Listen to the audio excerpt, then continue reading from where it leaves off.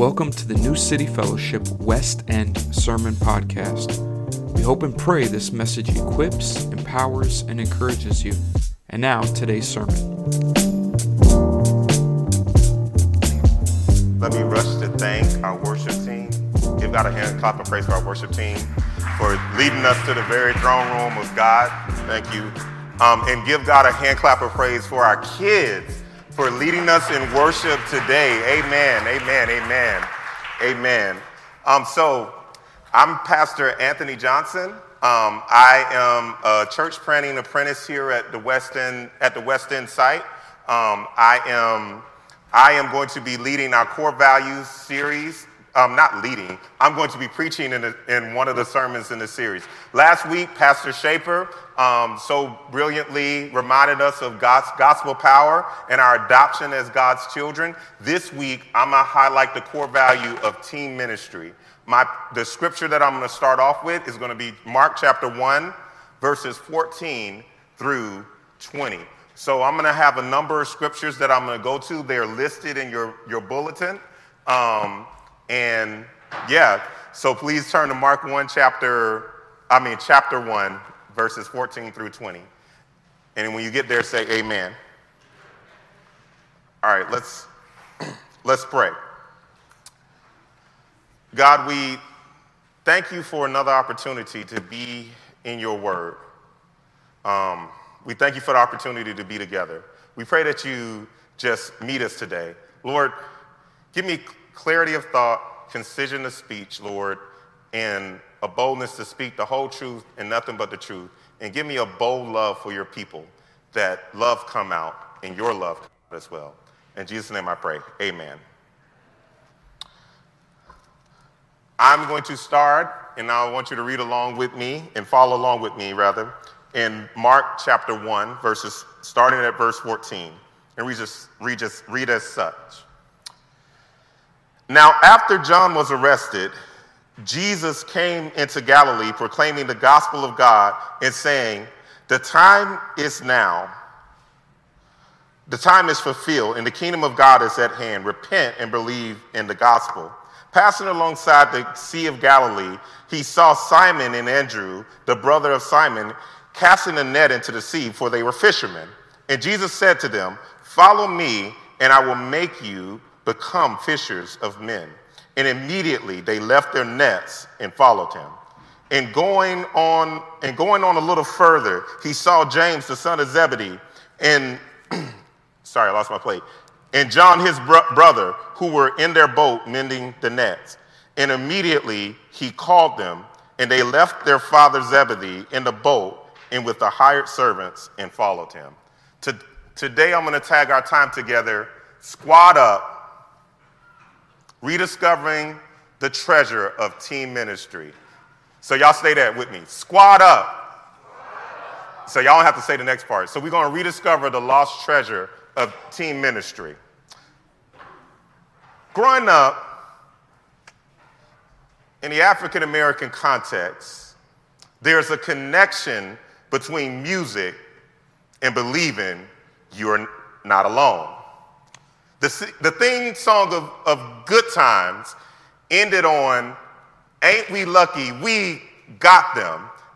It highlights the we because it was saying no matter what you and your family was going through, and no matter the bad times, you were going to run up into some good times, and you were going to need to celebrate those good times together. The OJs at an African American family reunion, when they turn on family reunion, that you know it's time to be together. Y'all not feeling me? So maybe you've been at a black gathering and they turned on the Marshall Griffiths Electric Boogie, otherwise known as the Electric Slide, and everybody goes to the dance floor and they begin to slide. Okay, y'all still not with me. Let me hit you with this. Maybe they turn on the Mr. C's, the Cha-Cha Slide, and everybody goes to the dance floor and begin to slide. Well, some of y'all, dang, maybe you heard this, maybe you were there. Maybe they turn on the wobble And everybody hits the dance floor and they begin to wobble as a reminder that you're not in this life alone. Now, here's another thing growing up in the African American context where music and community was connected. Gospel music. I don't know, maybe I was the only black kid that grew up like this, but on Saturday morning when Phyllis Mosey turned on that gospel music, it was no questions, it was no argument. You got up, you picked up the cleaning supply, and you went to work. You knew not to say, Mama, why I got to do this? Because you already knew the answer. You live in this house, you messed up this house, and you were a part of this family. In other words, you are a part of a team. Church, I wonder if the moral failure from some of our spiritual leaders and the inertia of our church to address some of the ills in the world is because we lost that sense of being a team. A team to tell you when you're doing wrong. A team to tell you that, hey, we may have gone a long way, but we still got a ways to go on this journey. A team to bring you back to what really matters. Church, I'm talking about a team. Church, if we don't rediscover the sense of team, and I'm going to date myself maybe, we going to go the way of Blockbuster. And if you don't know what Blockbuster is, that's exactly my point. So, how do we get out of the mess that we find ourselves in today, church? And I'm glad you asked that, because I'm going to tell you, we turn to Jesus. And I want us to chop up this thought this evening. In order to fulfill the church's mission, we must follow Jesus' motto by squatting up. In order to fulfill the church's mission, we must follow Jesus' motto by squatting up. Now, if you're wondering what squatting up means, let me tell you. In hip-hop culture, your team is known as your squad. So when you go to find people to be on your team or your squad, we call that squatting up. Y'all with me?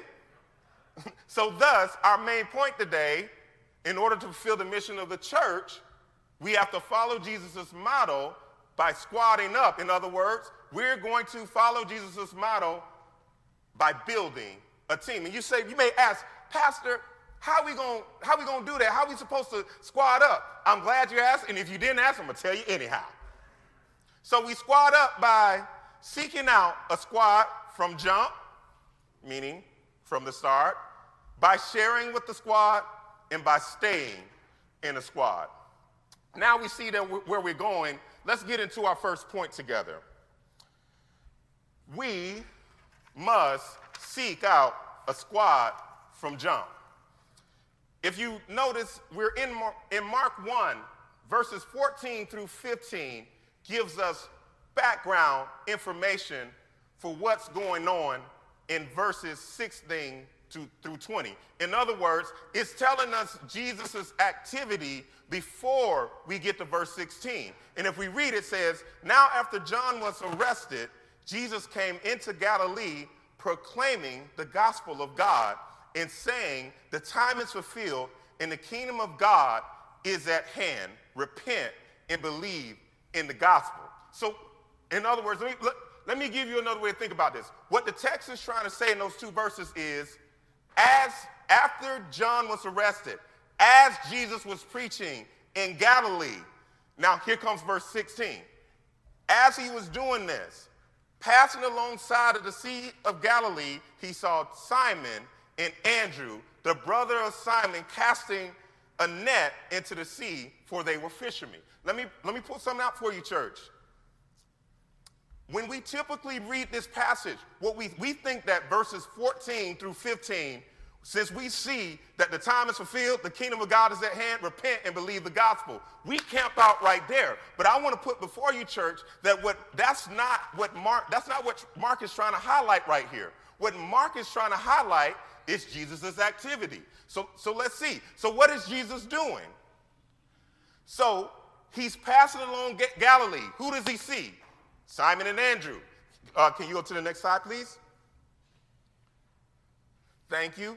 And Jesus said to them, follow me, and I will make you become fishers of men. Now, if you look at Mark, Jesus really hasn't started doing ministry like that yet. And so what Mark is saying, in the beginning of Jesus' ministry, what he's doing is he's looking for a team. How do we know? In verse 17, what does he say? Follow me. Like, you don't get no more team than that. That means, come on with me, be on a team together. And immediately, they left their nets and followed him. Now, I'm going to leave you with a question that's an aside. Have you ever wondered what it was about what Jesus said made them follow them? Y'all get, like, maybe you could have time and camp out on that I don't have right now, but that just popped to my mind. But again, like I said, that the main thing is showing that Jesus is trying to find a team. So how do we know this further? Let's check out verse 19. In going a little further, he saw James, the son of Zebedee, and John, his brother, who were in their boat mending nets. And immediately he called them, and they left their father Zebedee in the boat with the hired servants and followed him. So we see first 4 verses right here that is talking about Jesus building the team. And so I put before you again, church, that what Mark is trying to highlight is that before Jesus launched out on the mission, before he started doing everything that he was doing, he thought it was necessary that he squads up from the jump. So we just saw there's 2 verses that gave us background information, and then there's 4 verses that tell us Jesus' activity, and his activity was building a team.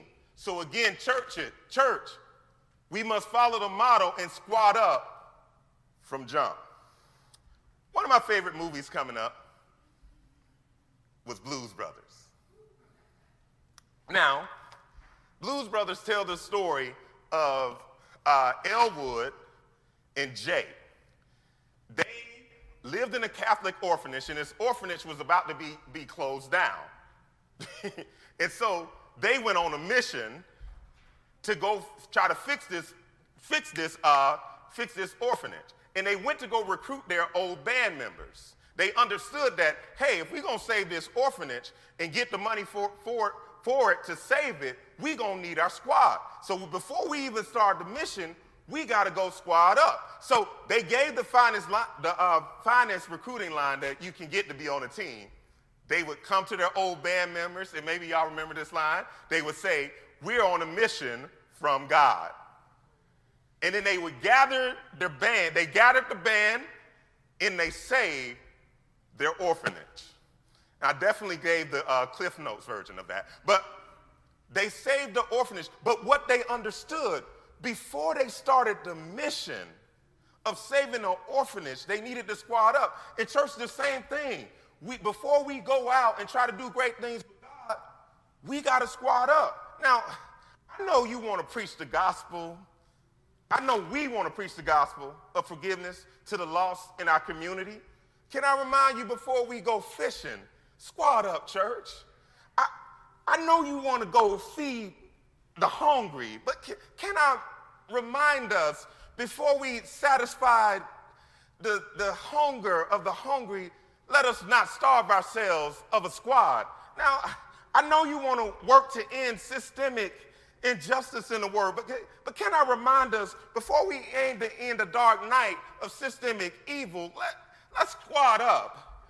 I know we're working through racial reconciliation, but before we try to find the balm for the healing of our racial wounds, can we stop for a minute and squad up? I know we got some mercy ministry warriors up in here. And can I remind us, before we take on the battle of mercy ministry, don't forget to arm ourselves with the team.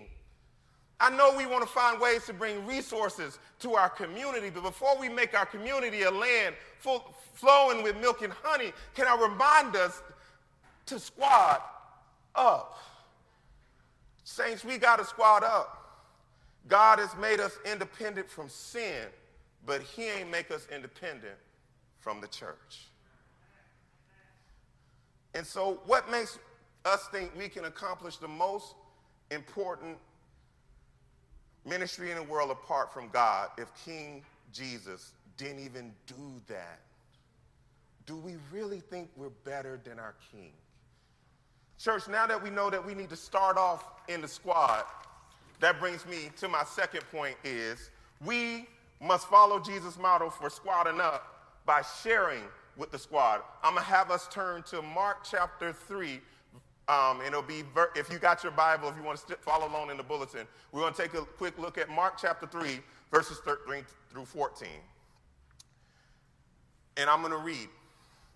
And he went up on the mountain, and he called to him those whom he desired, and they came to him. So Jesus is in his ministry.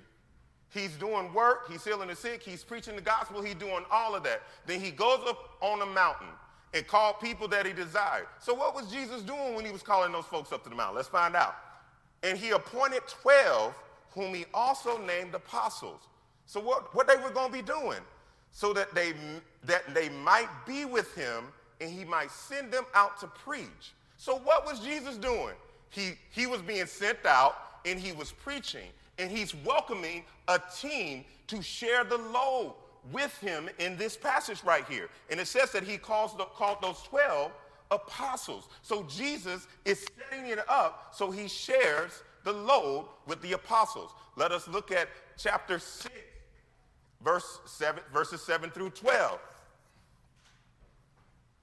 If we look at verse 7, what we're going to see is that we know that Jesus set them aside for the purpose of sharing the load. Now what we're going to see in verse 7 is kind of like he's bringing that thing to completion. He's saying, I set you apart for this purpose. Now you're going to go and do it. So what does he do? He called the 12, just like we saw in chapter 3, and he began to send them out 2 by 2, and he gave them authority over unclean spirits. Now, I want to highlight this in verse 7 because it didn't come out in chapter 3. Jesus gave them authority. He gave them a piece of his rule, a piece of his reign. That Greek word right there for authority has that sense with it. It has that sense of, hey, like a reign and authority, and Jesus shares it with his apostles. Now, there is rich stuff in verses 8 through 11. So do y'all hear me saying that? But unfortunately, we don't have time to get into that rich stuff. So I'm going to take us to verses 12 through 13.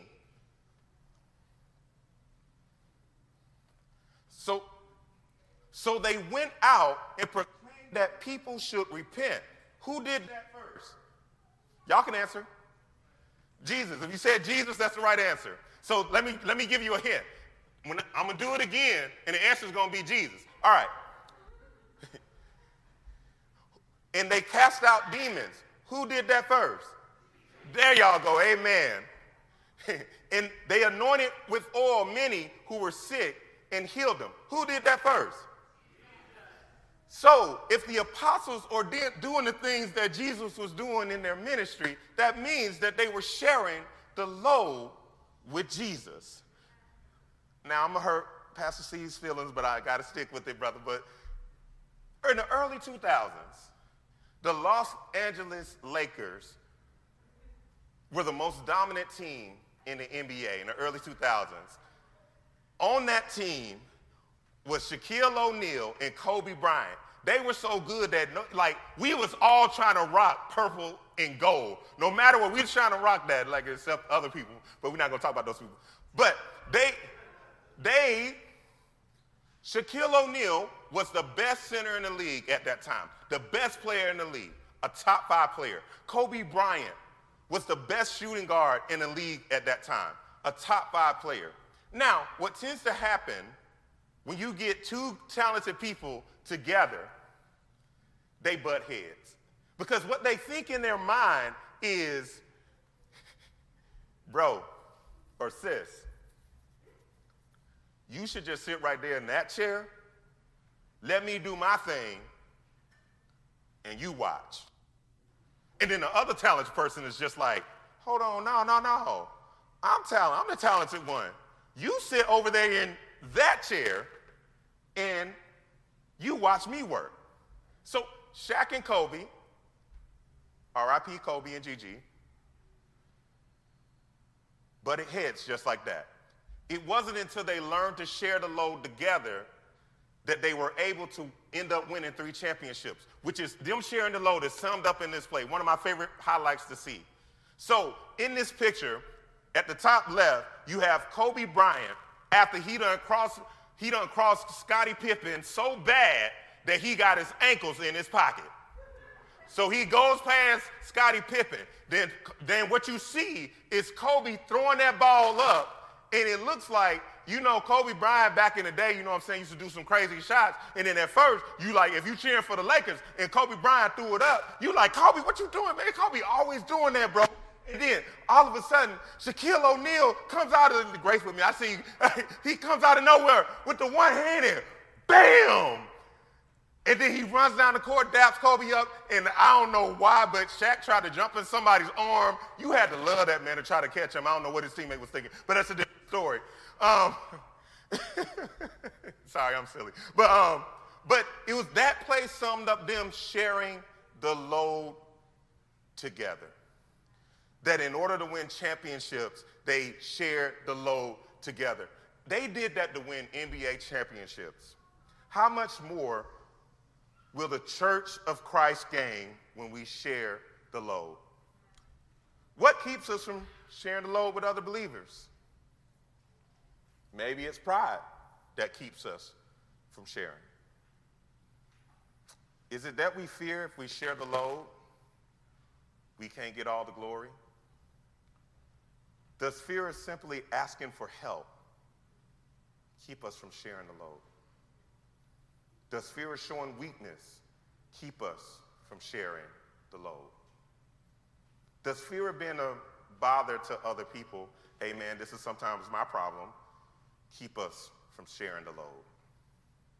Do we really deep down in our hearts believe that the work ultimately depends on us? And I don't know how the enemy talk to you, but the enemy get in my ear, and he start, when I'm working on a team and I'm working with other believers, he start telling me, hey, bruh, them other people ain't no good.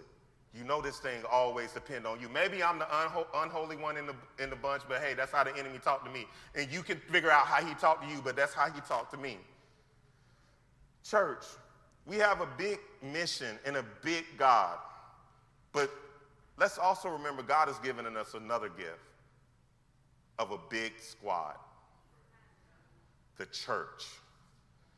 Let us share the load, saints. God meant us to star in our roles, not to be the only star in the show. Now that we following Jesus' model, we know that following Jesus' model for squadding up means we start with a squad and we share with a squad. We're going to find out what it means to stay in a squad. Please turn with me to Mark chapter 8, starting at verse 31. And let's look at it together. Now, this is after Peter has just said Jesus was the Christ. What that means is, what Peter just said is, Jesus, you are the person that's going to set everything right in the world. You're going to make everything right, and we're looking for you to do that thing, okay? And so, after that, in verse 31, Jesus began to teach his disciples something. He began to teach his disciples that not you, I'm going to die, I'm going to suffer, and I'm going to rise again. But one of his disciples didn't like that so much. And he pulled Jesus aside and he rebuked him. Here it is in verse 31 and verse 32. And he began to teach them that the Son of Man must suffer many things and be rejected by the elders and chief priests and the scribes and be killed, and after 3 days rise again. And I love this part. And he said this plainly. So what that means is Jesus was straight up. He didn't use no metaphors, no similes, no analogies. He just said, look, man, I'm going to die, and y'all got to get ready. So he said it plainly. That's what that means. That's my paraphrase of it anyway. And then Peter took him aside and he began to rebuke them.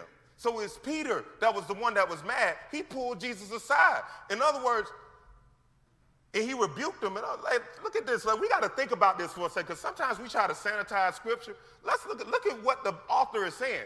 In the Bible, rebuke means you pulled Jesus. He pulled Jesus. Look at the audacity of this brother. He grabbed Jesus by the arm and said, here, come here. Boom. Pulled Jesus aside. And can you imagine? I want you to imagine Peter, like, I don't know what his complexion was, but I imagine he got a vein sticking out of his head saying, man, that's not going to happen to you, bro. You tripping, Jesus. And I imagine that cuss words was coming out of Peter's mouth. And you say, well, Pastor, what makes you say that? Let's do a little bit of contextual study. Peter was a blue-collar fisherman from Galilee. It's unlikely that Peter, when he was heated in a moment, didn't use a few choice words. I come from a few blue-collar family members, and when they get heated, like it's unlikely Peter was cussing at Jesus. But check this out. But turning to his disciples, he rebuked Peter. There go that word again. And he said, get behind me, Satan, for you are not setting your mind on the things of God, but on the things of man. So Peter, went for Jesus. Then Jesus went back at Peter. Now, again, we like to have a sanitized version of Jesus, you know what I'm saying, that he just kind of floats around and just talks to people in a calm voice, you know what I'm saying, putting his hand out just like he is a long-haired hippie that ain't about that life, you know what I'm saying? But that ain't it. Jesus came back at Peter with the same force, and Jesus probably cussed at Peter too, because that's what rebuke means. Now, in hip-hop culture, you know what we say? Peter and Jesus, they got into it. They was into it. They was into it, bro. Jesus had a vein popping out of his hand, his forehead. Peter has a vein popping out of his forehead. They going at each other. And how do we know that Jesus probably said something more, had a few cuss words? How many of you been so heated you don't call somebody Satan? That means that you mad. You know what I'm saying? You not using, the lead up to saying Satan, you Satan, isn't nice and pretty. Again, let's do contextual study. Who was Jesus? Jesus was a poor carpenter from the other side of the tracks of Nazareth. So Peter came at him. You ain't finna come at me like that, bro. Let's go. So we just gotta, you know what I'm saying, see this thing for what the author is saying. Now, they had conflict, but it didn't separate their team. How do we know? I can't get into the richness of the next few verses, but I'm going to say this. Jesus taught.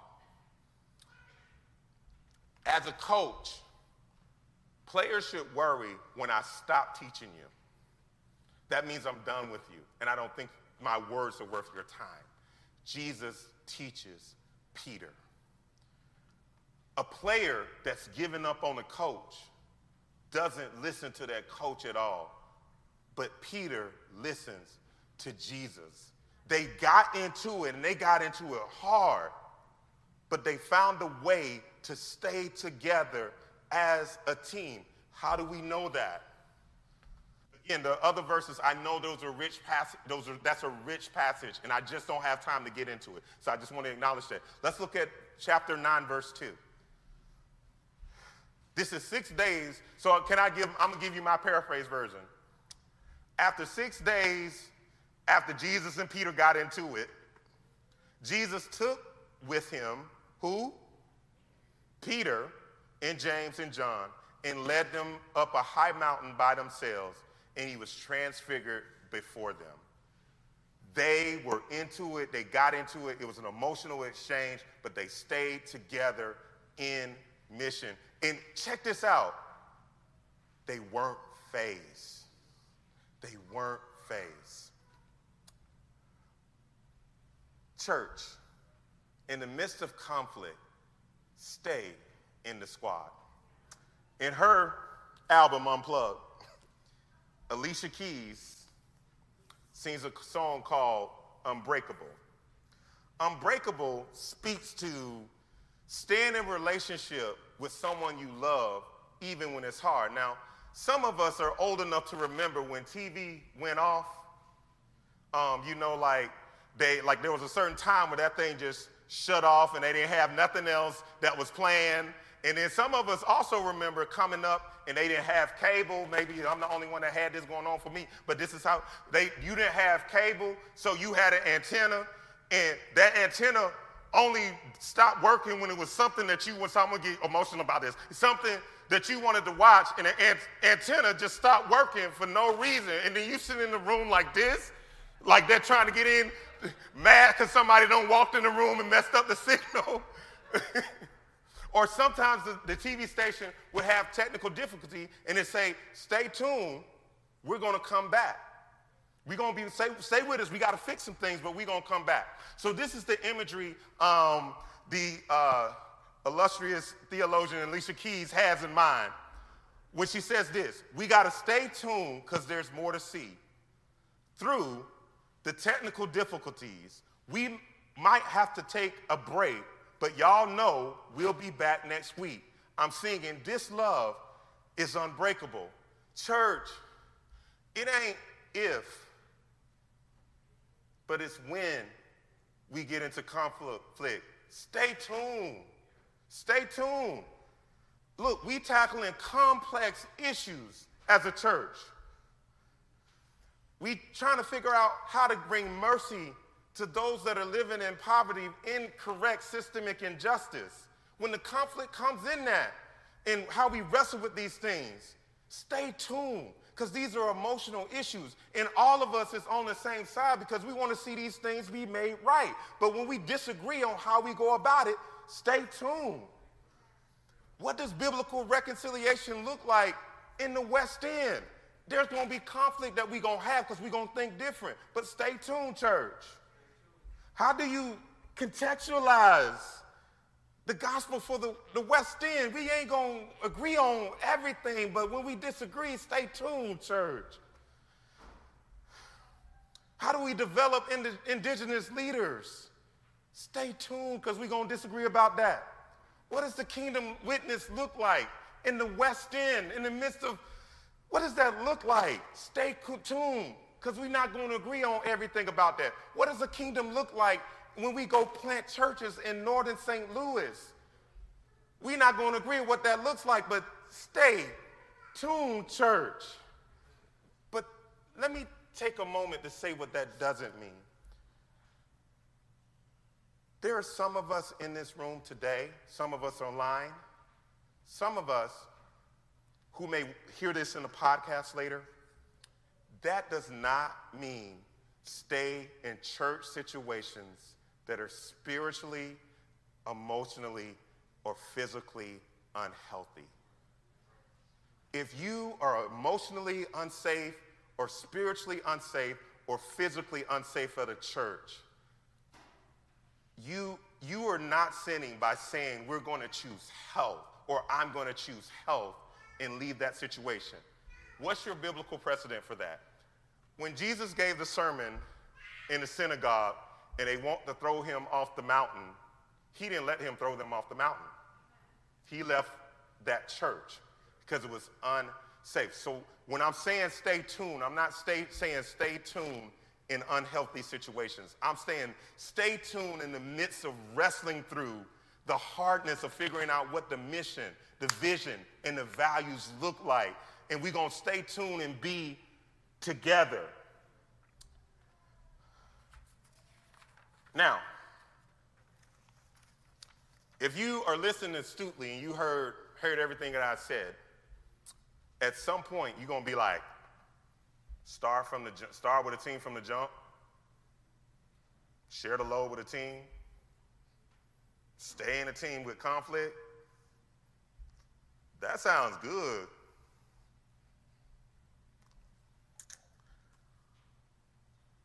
But if I'm being honest, I ain't going to be able to do that. You're right. We can't do that in our own power.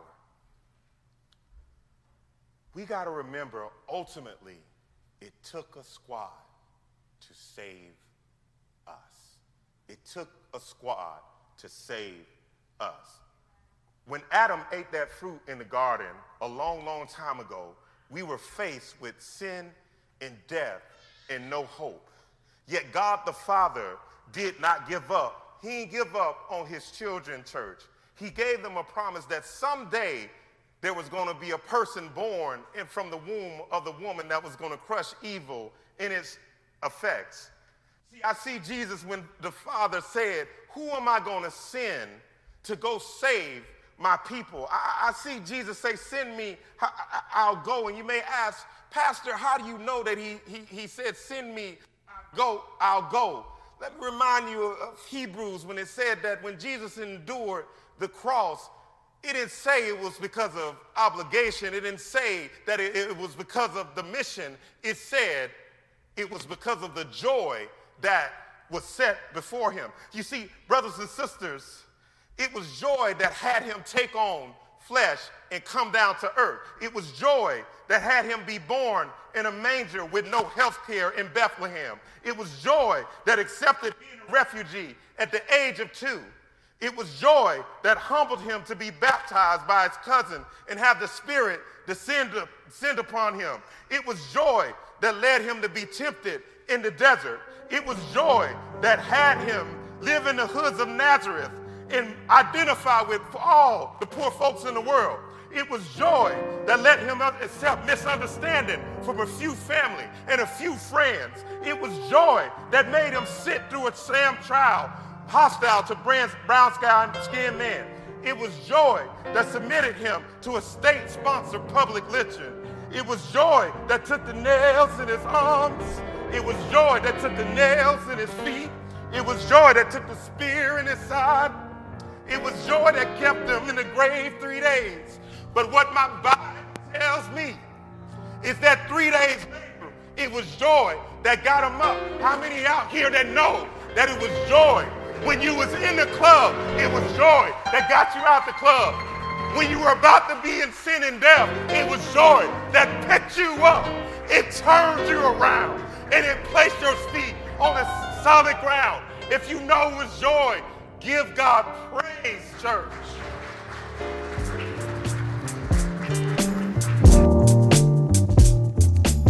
Thanks for listening, and God bless.